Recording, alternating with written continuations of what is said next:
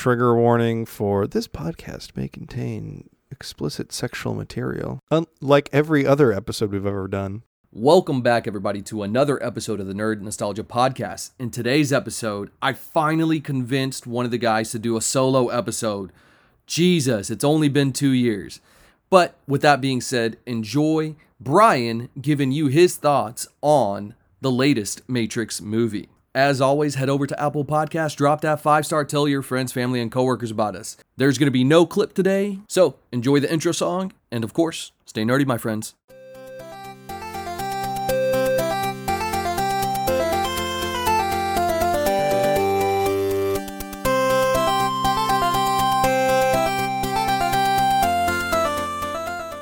This is my all-spoiler review of The Matrix Resurrections. If you want to watch the movie spoiler-free, go ahead and skip to the end of this review, hit that like and subscribe button, and come back whenever you've seen the movie. I can't really talk about The Matrix 4 without, first of all, reflecting on the original 3. The first Matrix movie especially takes up such a big place in my childhood memory palace. It was the year 2000. I was way too young to be watching this R-rated movie. I was over at a friend's house. He had a copy of the VHS and very absentee parents.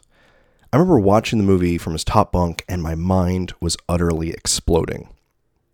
It was the distant future of 1999. Thomas Anderson, aka Neo, discovered that he is living in a computer simulation called The Matrix. The Matrix is a make-believe daycare that our robot overlords plopped humans into for vague slavery reasons that had to do with energy production. Neo joined with a group of humans who had escaped from the Matrix. Their job was to sneak back into the Matrix in order to free more people from robo-slavery. Neo learned Kung Fu, pew-pew-pewed a few robots, and ultimately proved that he was paradoxically the chosen one of destiny, and also that he had free will. A few years later, the Matrix sequel movies came out, and they were just terrible. Neo and his buddies were still fighting the robots. They had discovered a MacGuffin that could end the robot-human war. The plot happened along until they found the MacGuffin, but it turned out to be a very boring exposition robot. According to Exposabot, the Matrix was so good at controlling humans because it anticipated that we would rebel, and it baked that rebellion into its very system of control. It knew what we were going to do before we did it. Anyway, Neo ignores the MacGuffin Exposabot, pew-pew-pews some more robots, and then dies. Somehow his death teaches the robots and humans how to live in peace. The compromise turned out to be that they would continue slavery, but do a little bit less slavery. That always seemed to me to be a solution in search of way more problems, but that was then. Also, Neo was like a Christ metaphor. For the past 20 years, I would go back to these movies, but really just the first one, and rewatch the fight scenes, quote dialogue ad nauseum, and I'd imagine what cool leather jacket or sunglasses I would wear if I was to join Neo's fight. But that was then. On to The Matrix 4. The year is now about 20 or 60 years later. Neo thinks that he's Thomas Anderson again. He works as a game designer and gets medicated on blue pills, and generally just kind of wonders why life sucks. The video game that he's famous for developing is also called The Matrix, and it's also a trilogy. Neo now has a therapist whose name is Neil Patrick Harris, and he works with his arch-nemesis Agent Smith from the first movie. Somehow Neo is so good at video game programming that he's writing code for The Matrix itself. Yes, he's programming Matrix code while living inside the robot daycare. It's all very, very meta. But is it too meta? Yes, 100%. Act 1 of The Matrix 4 is self-referential in two big ways. First, the plot is telling Neo to write a new game for The Matrix, which will also be called The Matrix 4. It's at this point that his coworkers start debating what the Matrix games were really about. Pew pew pew! Explosions, cyber Buddhism, or trans-person anarcho-futurism. It is, in essence, the director putting the prior trilogy's critics, movie executives, all on display and telling them that they just don't get it. Next, Act 1 also shows Neo's daily grind as a burned-out corporate goon, which is then stitched in with clips from the first 3 movies.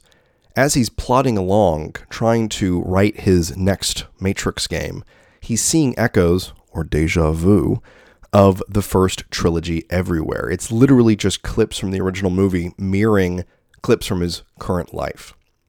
Anyway, Act 2. Neo's dream of Morpheus comes to life, frees Neo from the Matrix again. It's very, very reminiscent of the first movie. Neo learns that Zion is now Io, robots and humans are kind of friends, and Jada Pinkett Smith is hella old. Really, the biggest revelation that Neo has in the real world is that the robots are way better at keeping human brains enslaved, and humans basically don't care about freeing them anymore. Basically, the piece that Neo left everyone with 20 to 60 years ago is pretty good. It held up really well, much to my surprise. Neo also kind of learns that he was cloned or brought back to life or something. Also, Trinity was too. That's his girlfriend from the first 3 movies. That's when the plot tells Neo that he's got to go back into the Matrix in order to save Trinity. Neo and his friends fight in a warehouse against Agent Smith. The Merovingian's there, and he looks kind of homeless and deranged, and he talks about how Facebook sucks and that kids should get off his lawn. And it's finally revealed that Neil Patrick Harris was the bad guy the entire time. Also, Neo and Smith become best friends. Somehow, Neil Patrick Harris was able to make the Matrix better, keeping people plugged in, keeping them enslaved, by punching up the envy and angry meters by about a factor of 10. Blah, blah, blah. Neo saves Trinity, or they save each other. There's a final showdown between Trinity, Neo, and Neil Patrick Harris, and everyone realizes that the 5th element was love all along. Neo and Trinity vow that they will continue to free people's minds through the power of love. And that's it. That's how the movie ends. Oh, they talk about making rainbows in the sky. But was the movie good? That's the question I've been mulling over since I watched it about a week ago. I watched it at HBO Max in my own comfort of my own home, and I've been dealing with that question, trying to figure out, did I like it? Would I recommend it? This is where I have to go back to my comparisons to the original trilogy, since it also referenced the original trilogy so much. The first trilogy was so groundbreaking in its action, its visual effects. It borrowed from multiple genres and art styles. It made interesting choices, like putting a hue of green over the simulation and a hue of blue over the real world. It gave us popular bullet time, which was then promptly parodied and permeated the culture for so long. But in The Matrix 4, the visual effects are just subpar. Whereas in the first one, the CGI was groundbreaking for being seamless. It was integrated perfectly into the movie. That's just the landscape today. So there's really no ground it could tread that was new. But even ignoring the CGI as just being a feature of the new movie, there was really no visual set pieces that were so stunning to me that burned into my mind, the way I remember the original lobby shooting spree from the first movie, or Neo leaping out of the helicopter in order to hug Morpheus. There was no visual from the Matrix 4 that I remember so distinctly. Another feat about the first movie was how timeless it felt. The plot of the first movie was really simple. A chosen one is recruited to take down an overwhelming enemy, and he does so. It was elegant, almost elemental in its simplicity. And though technology dates the first Matrix, the phones are a little clunky, the monitors are huge, there's nothing about the plot, story, or characters that was particularly late 1990s. Nothing about it was a time-sensitive message that gets lost in translation. Here, though, The Matrix 4 seems mired in the specific problems of the last decade or two.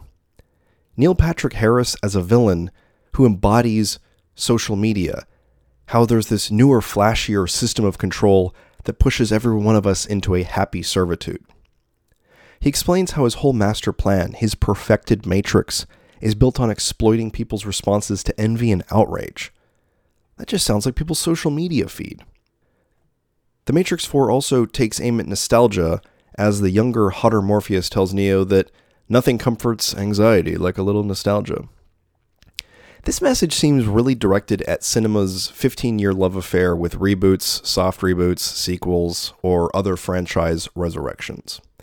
This messaging makes the movie seem more timely, which I'm fine with, but I worry that in 20 years, it won't age as well as the original did. That lightning in a bottle. Finally, I really did fall in love with the first trilogy as movies that were bursting with ideas. These were movies that were interested in that tension between free will and destiny. They asked questions about the nature of reality, whether we could even tell the difference between a dream world and the real world, and which one we'd rather live in. The Matrix movies have always been about, among other things, our mission to resist those systems that control our lives. In the movies, the system was just that, the Matrix. It was that evil robot simulation that enslaved humanity. In real life, that system of control is more like that vague, unspeakable frustration you get when you realize your cell phone company sucks. So you call customer service to complain, but then you're on hold for 30 minutes or an hour only to find out that you called the wrong department. So no one can solve your problem or answer your question. And you want to cancel your contract, switch to a different company, but then you realize that there's only 2 cell phone companies and they're all identical and they all suck. The system here is just the anxiety of living in complex society and wanting to find someone or some group of people to blame for our problems. But what is The Matrix Resurrections about? What are the ideas it plays with? The idea it seems most interested in is that question of legacy.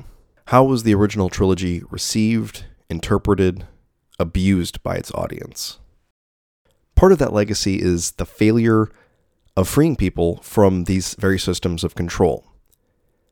I mean, if people were enslaved by oppressive societal complexity back in 1999, they are much more so now, aren't they?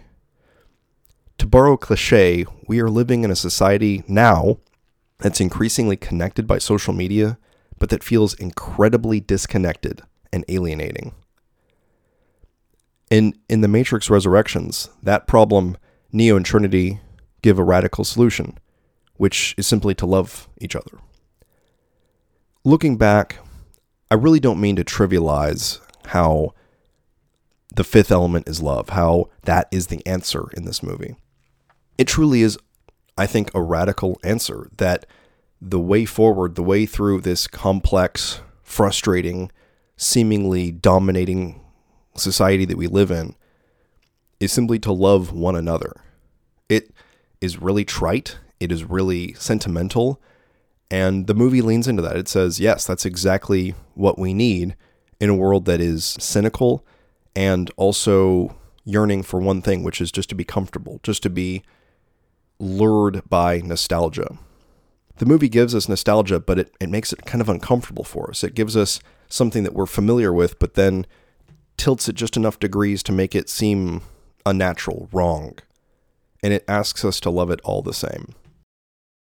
Was The Matrix Resurrections a perfect movie? No. I sit here and I think, well, shit, how did Zion get all the way to Io? Why did it take the humans 60 years to realize that Neo is hiding out, living under his exact same name, whose life work was literally an autobiographical video game called The Matrix that contained details about only his life that only he could have known? The movie has flaws. The movie did not blow my mind the way the original did. But something that I liked about this movie that I don't think we get enough in movies these days is that it's something to wrestle with. It's something that I'm going to have to chew on for a while. And I like that challenge. I like that it's something that I want to come back to, revisit, not just because it was comfortable, not because it's a popcorn movie, but because it has inspired me to think. It's inspired me to work out my feelings in this movie. It took me so long to write this review, not because the plot was particularly complicated. I mean, it wasn't simple, but because it's something that I cared about. And I want to care about this movie. I want to care about other movies the way I did this one. If you've made it to the end of this review, I would recommend watching it if you haven't already. If you've already watched it and you thought it sucked, go back and watch it again and wonder what this movie has asked you to think about. What has it asked you to imagine? That's it. Go watch The Matrix 4.